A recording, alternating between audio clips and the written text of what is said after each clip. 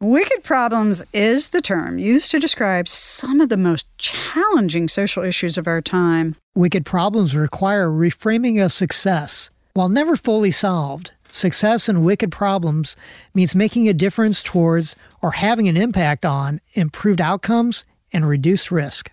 So, many wicked problems. And today's wicked problem is people-ism. I think I made that term up, but then I found it online somewhere, so we'll go with it. Living green or sustainably is about more than saving on your electric bill and doing your part to protect natural resources. It is about a safer and healthier life for you and your family without sacrificing style, quality, or budget. This is a movement to provide all of us with clean air to breathe and water to drink, safe, healthy food to eat, and places to live, and energy to run the places where we live, learn, work, and play. Join your hosts, Marla Esser-Close, the Green Home Coach, and Tony Pratte of the Sound Room to learn how everyday green homes work for you, your family, and your community. Hey y'all, I'm Marla, the Green Home Coach, live at Shock City Studios today with Tony. Hello, everyone. It's Tony Pratte. We so enjoy these times to get in studio. Well, it's very rare. No, it's not very rare, just rare. Well, yeah, over the last few years, it's been very rare. You're in Oklahoma. We had the lockdowns. We've mostly been recording, remotely. Yet, when you do find the time to come my way of the world. Oh, listen to you. And how many times have you been my way? Is Sam at your way? No. But exactly. I have a studio down there I can use. They're not Sam. But you don't have Sam. I don't have Sam. Sam is the third member of the family here. This is. And actually, that's kind of fun because that really segues into our topic today. And this is one I've been wanting to do for quite a while. So I'm really excited we're getting there today. And it's people-ism. And you know how I make up words. Yes, I do. So I thought I'd made up people-ism. But you didn't. I didn't. I actually found a book on Amazon called People-ism. And the subtitle on it was A Re-Emergence in the Belief in People, a Chance to Humanize Ourselves Again. Well, this is going to be interesting. I mean, when you think about it, this could go so many different ways. Well, like any of our podcasts don't. Well, they're very organized. What are you talking about? Well, yeah, they are organized, but we have an agenda. The path we lay out. Well, that's called life. I know. So y'all would laugh if you were seeing our notes as compared to what comes out of our mouths, because there's always an unintended consequence. Of taking notes? No, of talking. Because we always find a rabbit hole that's very pertinent, but that we didn't consider. Well, all the ideas that we generate and put on the paper is just to start framing the conversation. It is. And so for y'all that haven't been listening for a long time, this whole podcast was started as what we called Coffee and Conversation. And it was really set out to open up the conversation about a lot of topics that were hard to talk about and a lot of topics around what at the time we were calling green homes, sustainability, and has segued into healthier homes, healthier communities over time. And we've learned that these are all connected. So a lot of the wicked problems that we are seeing in our culture today also have some solutions based in some of these principles. Some, not all. There's lots of different solutions. But this whole idea of people-ism is kind of at the heart of a lot of the different wicked problems that we've been talking about. So in your definition, explain to the listeners exactly what is people-ism. So people-ism first occurred to me as I received some flyer in the mail about how much I should support the polar bears. And I thought, I really didn't, when I first got into all this, understand the emphasis on saving the polar bears. And the more I learned about how interconnected all these systems in nature are. And what was really happening is that the polar bears are suffering because the ice caps are melting. The ice caps are melting because of changes in our climate and water temperatures, which may or may not be affected by how we're living, but all these consequences stacking up on each other. And what I finally really got out of that message was that, You mean if I help save polar bears, it'll help save me, people. And so I started paying attention to a lot of these different isms: environmentalism, conservatism, capitalism, any isms. And what really started hitting me was that they had different avenues of coming at it. But what we inevitably end up being most concerned about is our welfare and how we're going to thrive, survive that particular occurrence. So perhaps a way to think about this is, yes, those are many paths, but the what's in it for me still stands. And what's in it for you and me caring about what's in it for you and me is part of what seems to be getting lost in the conversation a lot.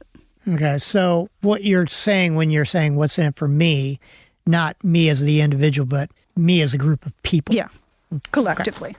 The collective. But me as an individual needs me as a collective to really survive and thrive. It's challenging today for an individual or a small group of people to really survive in our modern day world. Oh, yeah. You're not just, starting a little commune off the grid. You can, but it's a struggle. Right. So all of these isms interrelate and they all tie together. And at the heart of many of these conversations about things that don't appear to affect people actually do, but that part sometimes gets lost in the message. Hence the polar bears being saved. And the polar bears in and of themselves, they deserve to live and thrive as much as any part of our natural world does.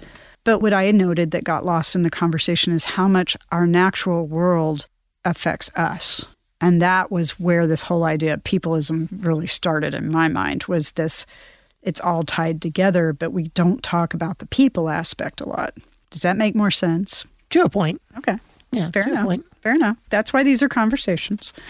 And I shifted in how I even was talking about what I do in my services at Green Home Coach, that I really realized that, yes, having a better home, having a quote-unquote green or sustainable or high performance or whatever you want to call it, home that promoted better health, better care, better ability to live well in that home environment really ended up being about people. That the place was just a way to enhance that living experience for those people. Well, even as you build a house, in project management, you have a new focus on who are the stakeholders. It's not just you, the homeowner, you, the builder, and the trade partners anymore. It's the suppliers, it's the neighbors, it's people in the subdivision, it's everyone. So there are so many stakeholders that are external that you might not even realize are stakeholders. The zoning officials. And it's more than we can really process sometimes or know how to deal with. And we're talking about one single house. Right. Imagine bringing in a corporation and they want to build a new headquarters. Whole lot of stakeholders there. And the only way you move forward is by at least having acceptance from all of those stakeholders. You can have them that are against it, but as long as they can consent to it. I was going to say consent perhaps more than acceptance. Well. Whatever. Mincing words. Yeah. You need that. You know what? You can be against it, and you and I can have different opinions on it, but as long as you can at least consent to the project moving forward because you see the benefits, that's what I need. So I hate saying the word buy-in. I got you, isn't really always the right term. Right. Because there's always going to be people on a project that don't buy in. Exactly. But they go along. They go along because, okay, it is the right thing to do. I know I'm in the minority view here, but I don't agree. I've voiced my opinion. I've logged my disagreements. If you can do this, meet me here, I can consent to this project. And that's a lot of times what'll happen. So there's been some studies done on how people gauge companies that they do business with or that they can buy things from.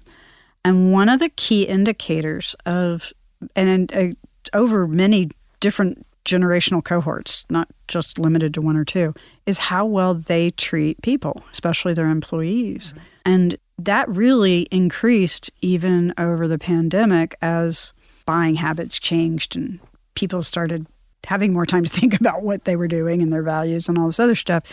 But this whole idea of people and how they were treated has really started rising to the top. And there's been a lot more, I mean, think about it, just the emphasis on fair wages and social justice and all of this that we are now starting to look at for when we buy things or when we support a company's services or choose to engage with them or who we work for. That people aspect has really gotten a lot more play over the last few years than I think it would have a decade or two ago. And now there's this, at least to me and a lot of the people I follow and read, there's this feeling of a shift towards that.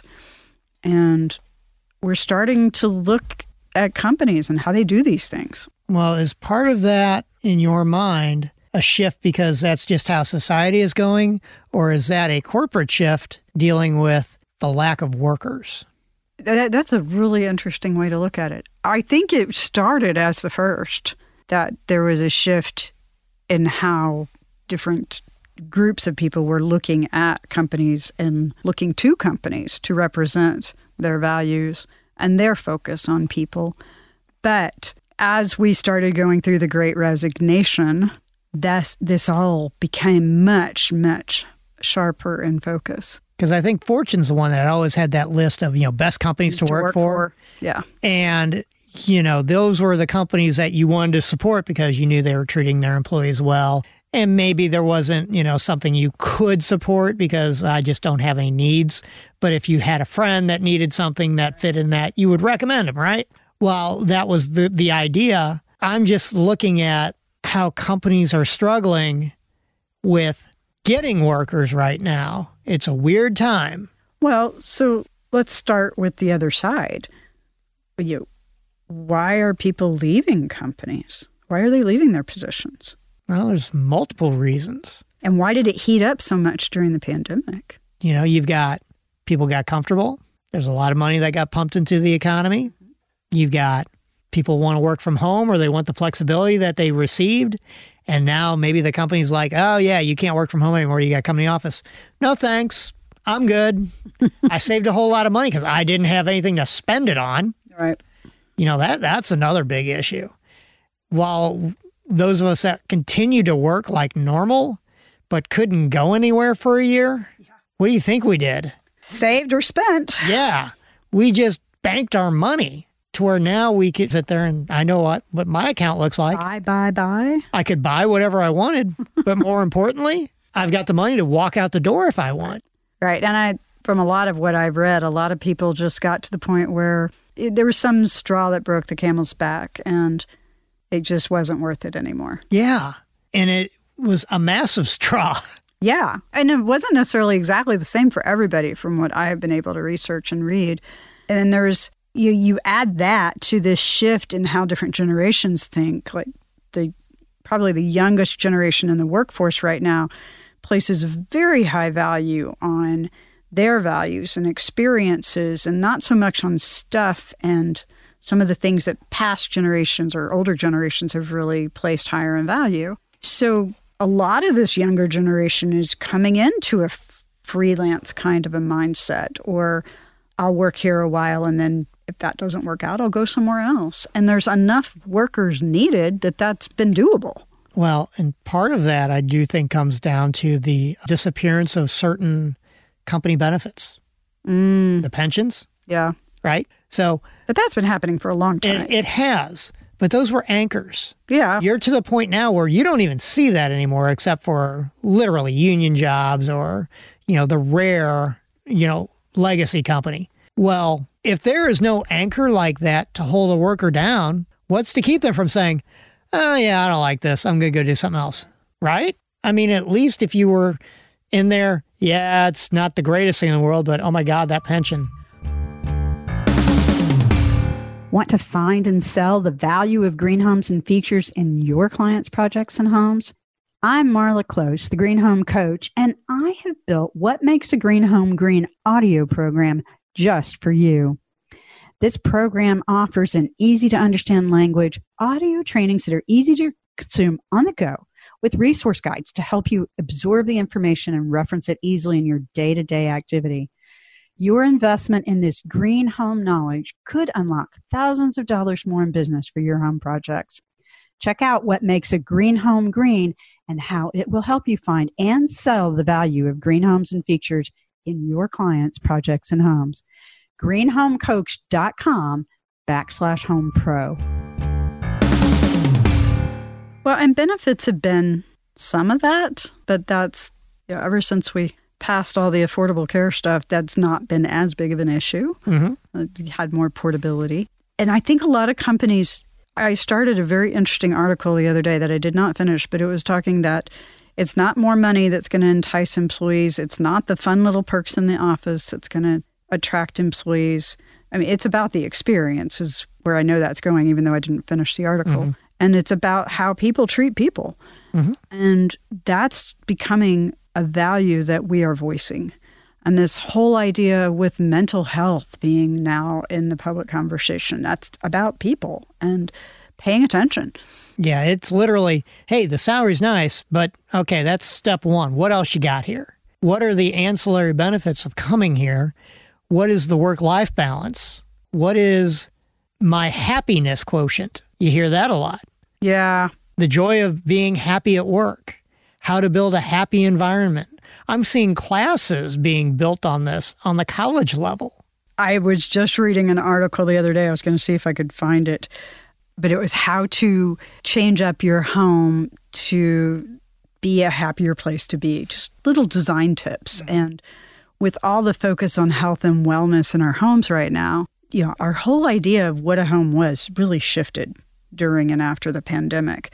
And I think it was best said probably by Suzanne Shelton of the Shelton Group when she said, our homes became our hometown rather than just our home base. So rather than, they provided everything that we expected in our community. They were where we worked, or where we played, where we cooked, where we entertained, where we exercised, rather than, drop it home, drop the keys off, drop the shoes off, pick up, go run to the next event, go run to work, go run to school, go run to, so we just, our drop zones. I mean, drop zones aren't even a big word you hear in homes anymore. No, not anymore. No. It's shifted. But it's very interesting. You used to have that space. Oh, you had to have your drop zone. Yeah, I remember. So even how we view our homes has changed. And they're seeing this even in what people are wanting for new homes. We want to have these things built in. Should this happen again, or should we want to make this choice, we have that option open to us. Well, I'm just going to throw this out. I think everybody was so used to running a mile a minute. And then COVID hit. Great reset. A lot of people stopped. A lot of people got to relax. A lot of people got to take stock. Now, I also know that a lot of people went through financial hardship. I'm not talking about that part, and I'm not minimizing that part. But the Great Reset, the Great Resignation, that's something different. That was people that were not affected work-wise. They just felt, whether it was, I want to work from home because I got used to it, I don't want to go back to the office, or I was doing retail and I had to deal with people during all this. And for some reason, and you know this and I know this, we have this conversation, a lot of people forgot how to act in public. True. That is probably the most polite way I can put it. Yeah. I see it every day because I continued to work in public during all of this. And just like we talked about the change of weather in earlier podcast episodes, you could see the change in personalities in people. That's a very interesting thought. Think of some of the places that are struggling I know. to find workers. Restaurant, retail. Public facing. You got it. That's the common denominator. And I've heard it from a number of people that now that you say that, a number of people in those industries that have just said, it's not worth it anymore. No. I don't get paid enough. It's not. And these are some of our lowest paying jobs and our highest demand. And some of those jobs were essential and never had an option to work from home or to, in some cases, not work. And many of them jeopardized their own health and safety in order to provide these services. I remember last year when things started to reopen again, and we were going to lunch across the street from our office. The restaurant was owned by somebody I went to high school with. So local business, want to support them. And we're in there, and every table is full. It's not a huge restaurant. There was maybe 10 to 12 tables in there. One waiter, one server. Yikes. And he had it down pat of his pattern. Just each table, right? And you could see what was going on. Hey, He's going to get to me when he gets to me. Right. I understand that. I know exactly how he's doing it. He's just taking one table at a time, starting at the one corner and working his way around the room. All the tables were fine, except for one. It was two older gentlemen, and they just could not believe that they were being ignored and had to wait for these other tables before he would come back. Well, and it's hard if you're used to having a certain level of service. I understand that. Adapting is challenging, and the older you get, I think you get a little more set in your ways. However, we have to understand that the old normal and the new normal are no longer in alignment. No, they are not.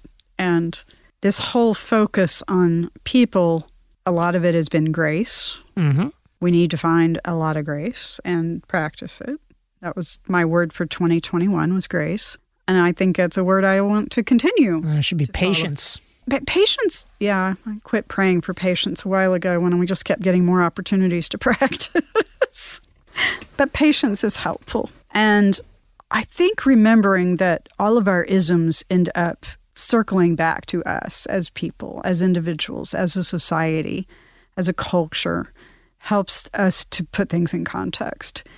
And we're even finding that with things that we think just affect us don't. I mean, if I choose to buy a product that is unhealthy for me, chances are it was unhealthy for the people producing it, that were perhaps getting the raw materials for it, and that there's this chain, of actions that are all related. So sometimes it's not just thinking about yourself. Sometimes it's thinking about others. Well, we don't all live in a bubble. So no, if it affects most of us don't. Yeah, if it affects one of us, right, it affects most of us. So this whole idea of putting people first, is hard. And as our society has become more divisive, that has become even more challenging. And I think all of us have an opportunity to be called upon to take that high ground and remember people first. And honestly, that's easier said than done many times. Mm-hmm. And it's very hard sometimes to listen and to be a part of a bigger conversation than it is to be right or to have your way. And of course, this all centers back to something that we have said on this podcast for years now is, you have an opportunity to put the problem in front of you, not between you. And that is an act of people-ism to me, is by doing that. I would agree. And, I think also an act of people-ism would be understanding that there are multiple points of view. Mm-hmm. And there are no absolutes. And even though you think you are a good person, you could be wrong. We all could be wrong. But that's what it comes down to. And that's why we hold on to whatever beliefs we have. And so all of us have likely experienced a temper tantrum at some point in the past few years. And if it wasn't us... Few hours. If it wasn't us having the temper tantrum, it may be us watching someone have a temper tantrum. And many of those have hit the news and the social media. So there's just been this normalizing of having a temper tantrum. And the interesting side effect of that is that it's become somewhat expected. And it's something that, if I have a little temper tantrum, I'm kind of embarrassed about it. That's not who I want to be. That's not who I am. And hopefully they're all just little tiny ones. But now we see these big public displays on airplanes and in shopping malls and restaurants where people are losing patience and not understanding the situation or not taking the time to seek to understand that situation. And they're focused so much on their own framework that the bigger picture is out of focus. So the whole idea of people-ism to me came about from that place. Yeah, I can see that. That place. And our health and well-being is not dependent just on our own actions. Right, because those people that had to be around whatever temper tantrum happens, it's not the person having it that's being affected. It's the people that it's directed to or those that have to witness it. You have a direct and indirect response. So I'm really sorry to anybody that I've thrown a temper tantrum in front of. I hope they're far and few between these days. I mean, I need therapy, but I don't know about the rest of them. Yeah, well, I think a lot of us have needed therapy these days. There's just been a lot to process. Yeah. there's been a lot to process. And you know that Scott and I, my husband and I, went through some pretty sizable challenges. And it was kind of funny because when the pandemic first started, we felt like everybody else had just climbed on in there with us. But what was really kind of a relief about all that is that it was not just us in that boat anymore. Right. And it was kind of like, oh, yay, we're not by ourselves. We're normal. Yeah, for whatever normal is, right?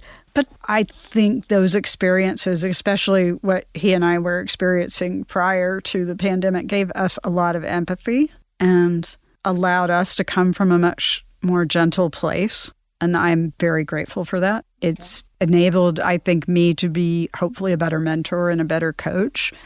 And that's important to me. And that's part of my business and part of who I am. And I hope that more of us can find that in our paths and find that in our daily lives. You know, it's hard because we spent years prior to all this just trying to stay on top of everything. And it's very hard for people to look introspectively at themselves and really think about things. So it's an action we are all going to have to take, and it's going to have to become a behavior. Mm-hmm.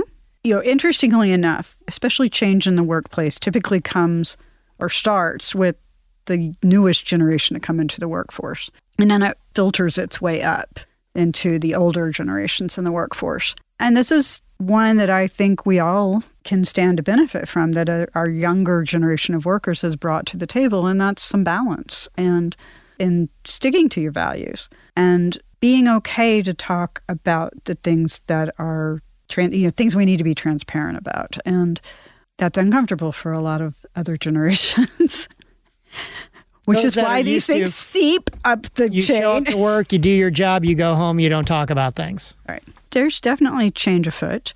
COVID brought many things that were already changing into much faster change. And, you know, this whole idea of remote work. So interestingly enough, I wrote one of my college thesis, senior papers, whatever we called it, not thesis, but two big college projects to graduate. And one of them was on telecommuting back in the 80s.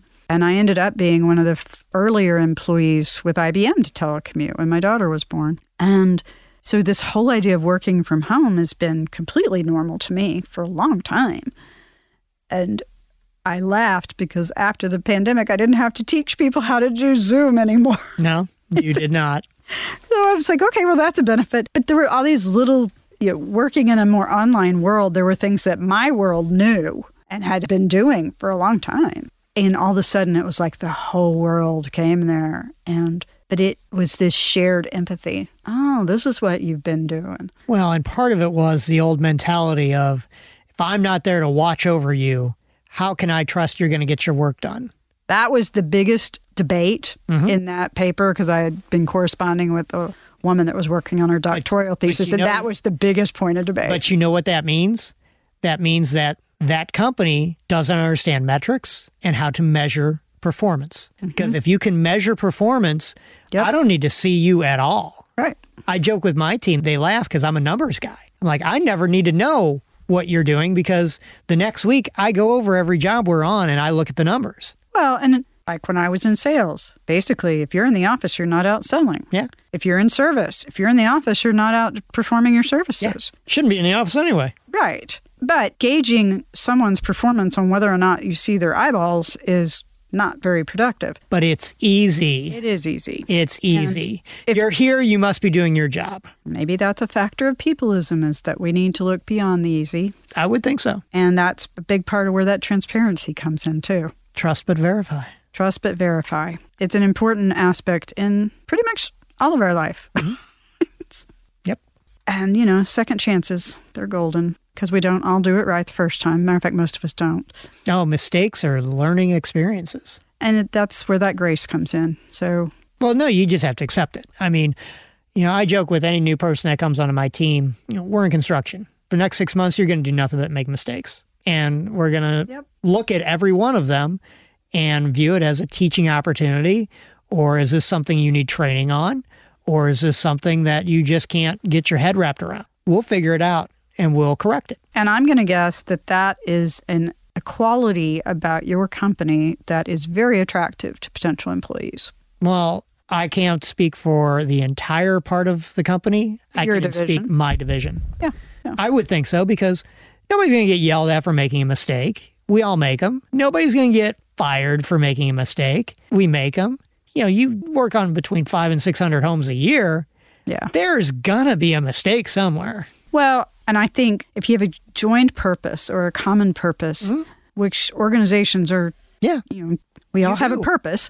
And if everyone that is working understands their purpose and how they contribute to the overall big purpose, that makes it a lot better. That's people-ism. That's like everybody's there for a reason and we all have our parts. We sit in a meeting and every phase of that job is in that meeting. Right. And the people that are installing it, the people that are designing it, the people that are scheduling it, they're all together. So if there's an issue that pops up or a mistake that pops up, we all get to look at it and we all get to discuss it.